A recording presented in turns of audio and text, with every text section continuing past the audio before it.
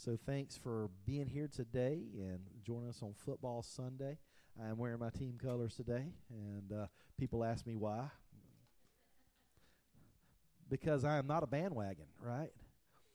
Come on, somebody, through thick and thin. And there's been a lot of thin, okay? And so we're hoping for better days. And isn't that like believers, like Christians, we're always hopeful, hoping for that better day, hoping for that better season, right?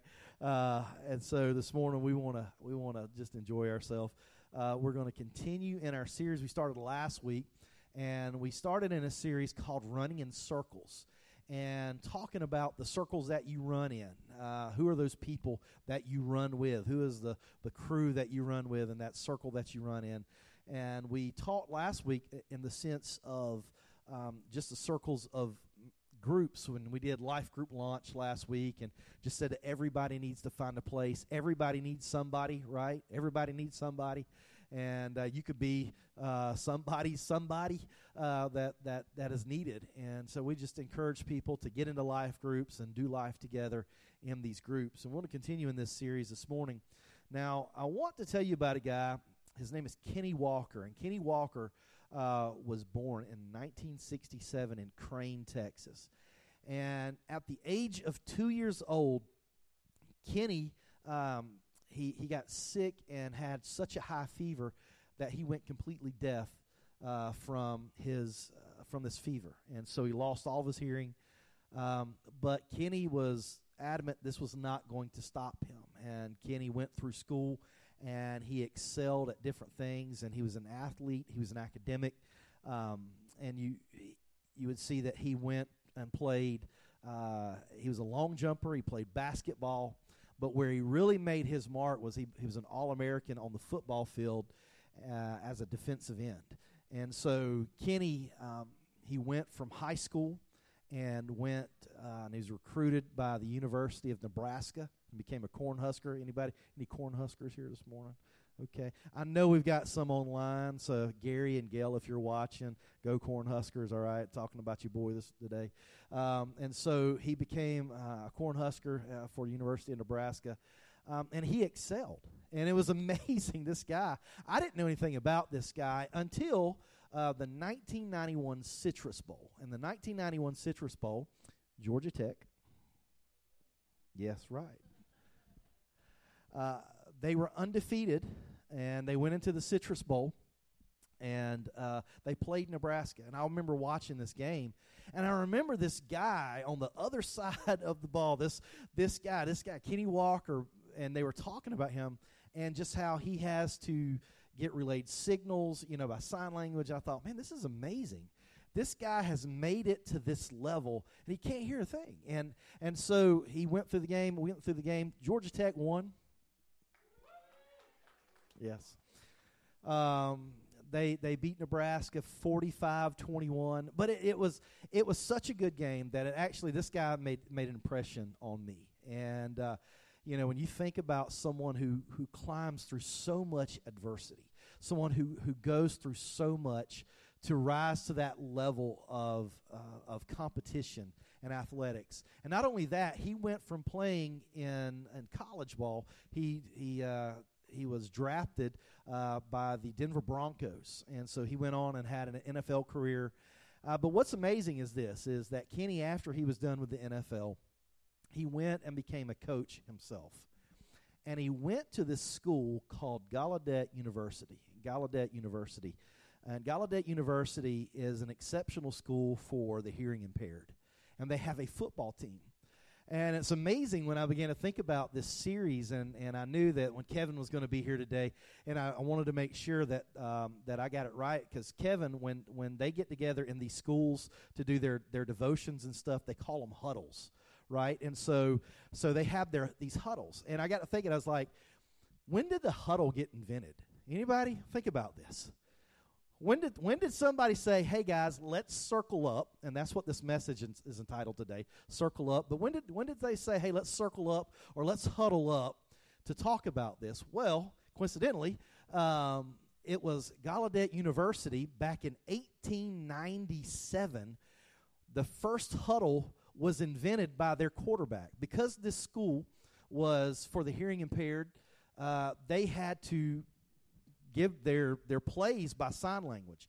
And most of the schools that they played didn't know sign language, so they could signal out to people around their teammates, and they would know. They would pick up on that. But then they played in 1897. They played two teams.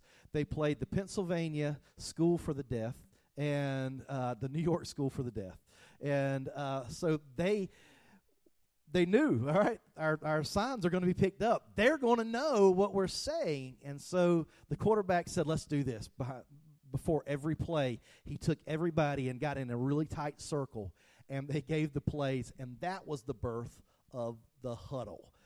So there you go. You learned something today. If you don't walk away with anything else, you can go say, I know when the huddle was invented and why it was invented and where it was invented, right? But I want to talk to you about that today. I want to talk to you about this idea of circle up.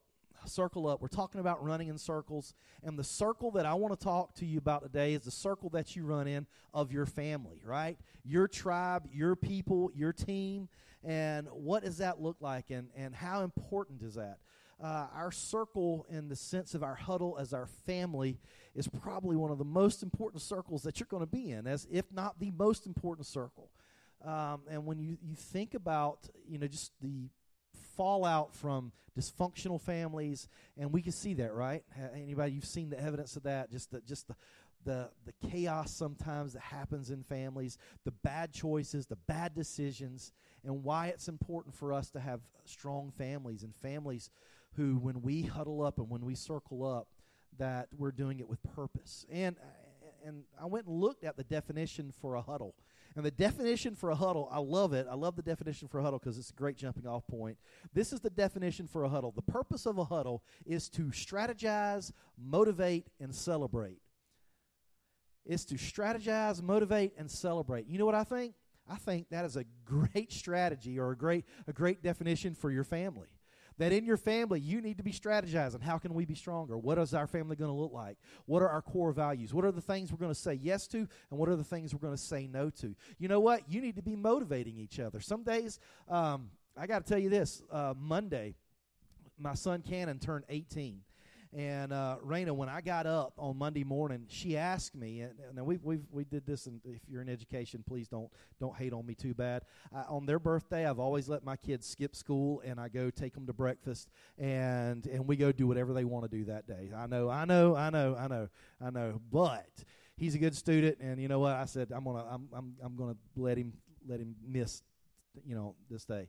And so I told Raina, I got up and I had to take Kobe to school, and she said, hey, are you going to the gym this morning? I said, I ain't going to the gym this morning.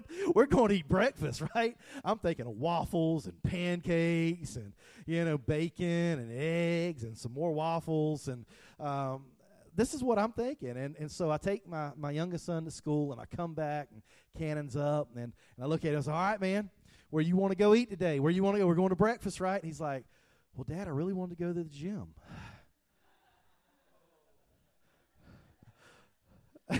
I was like, are you serious? He's like, yeah, I want to go to the gym. So I was like, okay, we're going to the gym. So, right? And I was kind of caught because I knew I should go to the gym, but I didn't want to go to the gym that day. I wanted to go eat waffles and pancakes, and he wasn't going to let me. He's like, no, I want to go to the gym, so you're going to the gym. So you know what? We went to the gym. Then we ate waffles and pancakes, which is probably better to do that. But we need that. We need to strategize in our families. We need motivation in our families sometimes. That there's days that I'm down and Raina's up and she pulls me up. And there's days, that she's down and I'm up and, I help pull her up. Somebody said, I pray to God that y'all never get down on the same day, right? So we have no one to pull us up. But we need that. We need somebody to motivate us. And we need to celebrate in our families. And I thought, that's just a great connection. That's what happens in a huddle. That should be happening in our own family huddles, in our own family circle. And so we do have to circle up. And so the family, and I just want to start with this, the family is the birthplace of our values. The family is the birthplace of our values, whether that's good or bad. Whatever you're putting in, you learn good and bad from your family, right? How many of you say there's some good things I've learned from my family, right? Moms, dads, aunts, and uncles, there's some good things you've learned. Anybody, have you picked up on a few bad things, right? Maybe it was a brother or a sister, or maybe it was an uncle or an aunt. Maybe they taught you a bad word or something like that. And so you think about that. You think that's the birthplace of our values is in our families. And I want to go to Colossians, and if you'll go with me to the book of Colossians, Colossians chapter 3 is where we're headed. Colossians chapter 3, beginning in verse 12. And this is what Paul writes. And Paul is giving instruction to a group of people who have had a very different way of looking at family. Family structure in the Roman Empire was not like what we see today, where there's empowerment to women and children are looked after. It was really the strongest survive, and women could be subjected to a lot of things, and children were powerless. And so it looked very different. And so when Paul is writing to the Colossian church, he's given an instruction which is somewhat different than what they're used to. And so he gives them these instructions. In verse 12 it says, "Put on then, as God's chosen ones, holy and beloved, compassion, kindness, humility, meekness, patience, bearing with one another," right? There you go. That's a great Bible study. If you want to do a good Bible study, go find all the one another's in the New Testament and see what God says to you through that. Bearing with one another. And if anyone has a complaint against another, forgiving each other, as the Lord has forgiven you. So you must also forgive. And above all these, put on love, which binds everything together in perfect harmony.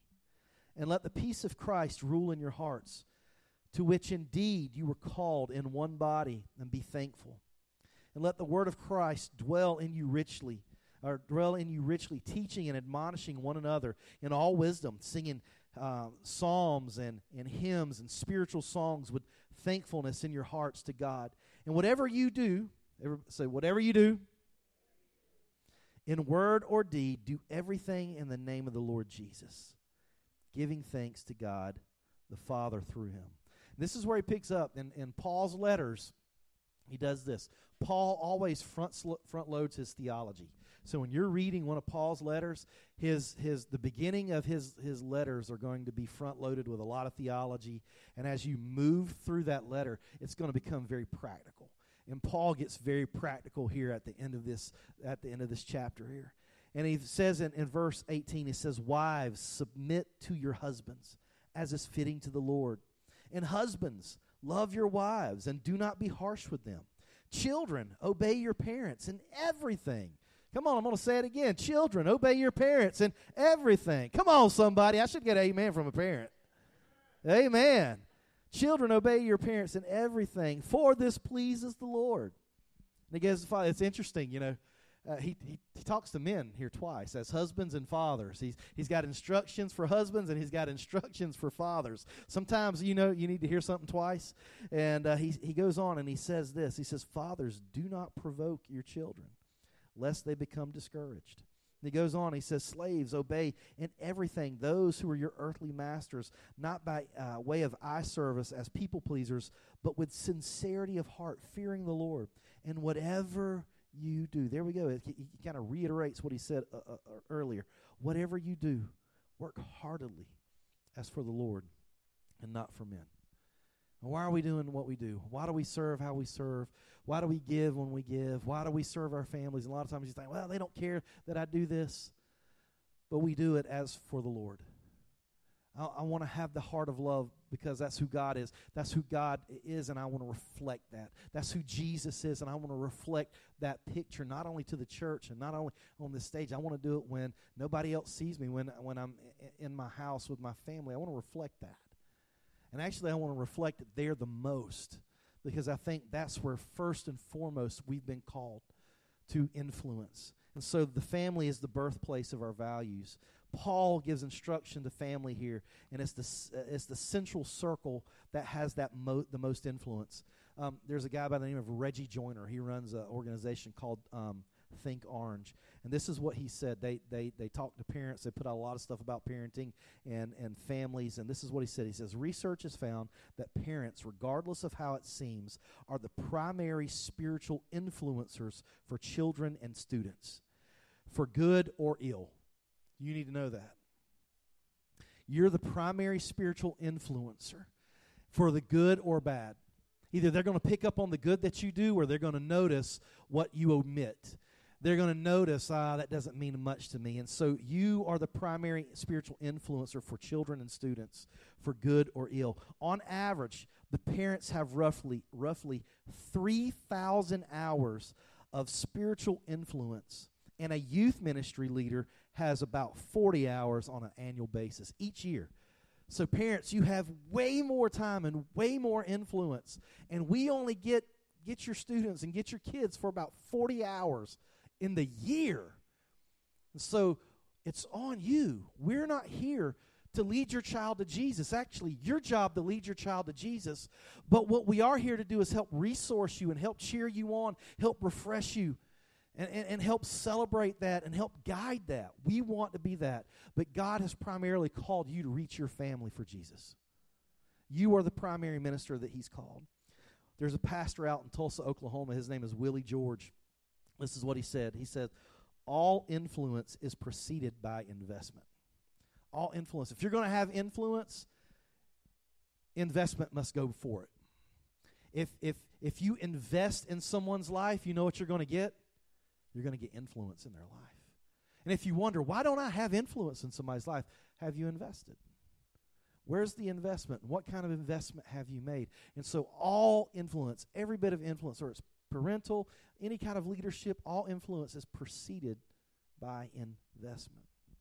So what are the things that we must learn correctly in our families? I want to give you a few of these things, and I know I'm getting close on time here, so I want to go through these real quick. But there are about 5 things I want to give you that we need to learn in our families, that we should have learned in our families. You should be teaching in your families, and if sometimes we may not have gotten all these. You know, you say, well, I didn't get that in my family. Well, no, you start now. Start building this in. You get a choice. You don't have to just continue the bad habits that you picked up for those who came before you. You get a choice on this. And you get a choice on what that looks like behind you, those who come behind you. And the scripture tells me this. It says, train up a child in the way they should go, and when they're old, they won't depart from that. Now, I don't believe that that's a promise, because I do know people who walked away, but I believe that it's a principle. And a principle is this, that this is generally the case, that when you train and invest and pour in, that these children and your families and those that you're pouring into and you have influence over will generally walk that path. And even if they will step off of that, a lot of times they will come back. I've seen that in my own family. My sister, she ran out and did her own thing for a while, you know, and prayed for her, and she came back. And now she's serving Christ, and she's living for Jesus, and she's trying to do her best to pass that along to her kids and her grandkids. And so what are the things that we must learn? The first thing is this, is we've got to learn, and we should have learned, and we've got to learn how to manage our feelings. See, in a healthy family, you learn how to recognize, identify, own up to, express, and deal with your feelings. At least you should, in a healthy family. Now, if you've been in an unhealthy family, in a dysfunctional family, maybe you didn't learn how good feelings management. Maybe feelings were kind of pushed down and repressed, and we don't talk about that. Just leave that alone. Or else it was always everybody had the feelings on their sleeve, and you couldn't say anything at all because, you know, it would just explode. And so we have to learn to manage our feelings. Awesome families should let everyone be honest and let kids express their emotions. But they also need to know what it looks like to control that emotion, you know. And so for us, we've got to learn how to manage our feelings. We also have to learn how to do this. We have to learn how to handle conflict. And some of us, we haven't seen good conflict management growing up, right? Some of us, we saw it done very poorly. And all it was just bickering and arguing, and nobody ever, and it might have ended in a divorce, and it might have ended in families being ripped apart because we never learned good conflict management.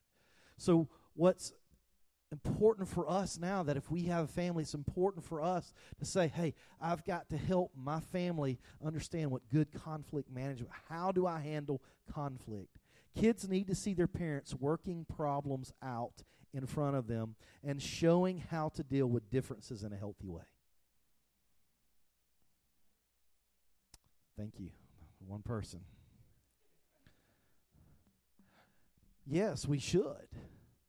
Now, I'll be honest with you. I haven't always modeled this perfectly. All right? I'm your pastor. I love you. This is what we should be doing. I haven't always done this perfectly. But I have tried to recognize where we failed, that there's times that we haven't done well, and we can't do this again. We can't keep modeling that. We want to model something different to our children.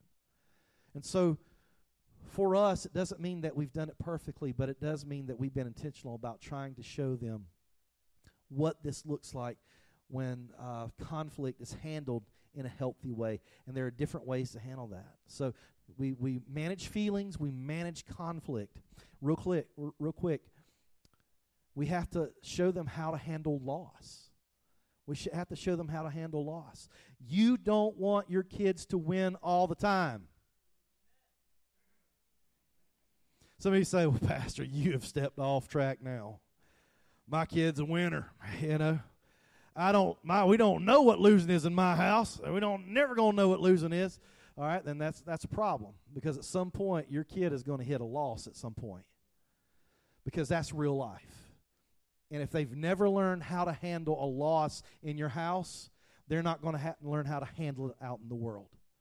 And that's a problem that we have today. So you don't want your kids to always win all the time, because when they get out in the real world and they have to face inevitable losses, it will be devastating. They need to learn that failure doesn't have to be final. You can come back. Failure doesn't have to be final. It doesn't mean, you know what, I'm done with you. It means, hey, come on, let's get up. Let's do this again. Let's start over. No matter how painful it may be, we have to model that in our homes. They need to hear that in our homes. That has to be a value in our homes, because if they hear that in our homes, they're going to be more resilient when they hit the real world. And I think about the scripture that a righteous man falls 7 times, and 7 times he rises again. It doesn't say that a righteous man never falls. You say, well, he's righteous. He doesn't mess up. He doesn't do anything bad. No, that's not what he's saying. A righteous man falls 7 times, and he's going to get back up. That's what it looks like to learn how to lose. And you know what? To trust something bigger than yourself. To trust someone more capable than you. To trust God with your losses and failures. And say, this was bad, but Lord, I put it in your hands. We've got to teach them how to manage feelings. We've got to teach them how to handle conflict. We've got to teach them how to handle loss. We got to teach them what the most important things are. That there are things in life that we get tempted. Guys, I said it a few weeks ago that sin is fun. If it wasn't fun, we wouldn't walk into it. We wouldn't be susceptible to it. It wouldn't be a temptation. But sin is fun. But we also have to understand that there are consequences to our sin. And we have to understand that there are things that sometimes we make really important that really aren't that important, or should not be as important as other things. There are times when our priorities get out of whack, and Rick Warren said it like this. He said basic temptations that we all face, how you feel, what you do, what you get in life. He said it comes down to these 3 things. You can say it like this: sex, salary, and status. Sex, salary, and status. Those are the areas where we're tempted to get those priorities out of whack. Those are the areas where we're tempted to push them way up and say, well, I just want to make a lot of money, or I just want to be famous, or, I just want to have all the sex I can have, and all these things. We push them way up. And they're out of order. And we talked about that several weeks ago when we talked about first things first, being able to put those. And sex is not a bad thing. Pastor Trent is actually going through a series right now with our youth. And every February they go through the sex series and trying to help them understand, listen, we want you to understand sex in a biblical way. That God intends for it to be good, but God intends for it to be in an ordered manner. It needs to look a certain way, so it doesn't devastate your life and create havoc and problems for you down the road. So we What are the most important things? And being able to build in and say, hey, what matters most goes in first. Then the last thing is this. I'm going to ask Pastor Trent if he'll come play. Good habits. Come on, somebody. It's February. You're trying good habits, right? You know, I was trying to jump off that wagon of going to the gym on Monday morning. I made a conscious choice. I am not going. I am going to eat something that's not good for me. And my son wouldn't let me do it. He said, we're developing good habits, right? And I was reminded of that. And I do. I want to have good habits because I want them to have good habits. And I'll be honest, I haven't had all the perfect habits. You look at me and tell I need to go to the gym more. But we need good habits. We need to have good habits modeled. Habits determine our character. Our habits determines our character. Families should help each other grow so that everyone's character is more like Jesus Christ. And that's the reason that Paul is giving the instruction that he's giving and what this looks like. There's a guy by the name of N.T. Wright. And this is what he said about this passage here that Paul wrote to the Colossian church. He said, Paul is quite clear that in the mutuality of respect and love that makes a marriage what it should be, the roles are reciprocal, not identical. That our roles are, there's a give and take there, but they don't have to look exactly the same. And he said, but there's a give and take there. And there's this where we learn good habits and we model good habits. See, what we value drives our choices. What are the values that you have in your life? What are the values in your family? You want to know what they are? Look at the choices that you've made. You want to know what your values really are? You can say what your values are, but if you really want to know what they are, look at where you've spent your time, you've spent your money, and you put the emphasis. That's what you really value. Because our values drive our choices. Last quote I want to give you from Pastor Willie George again.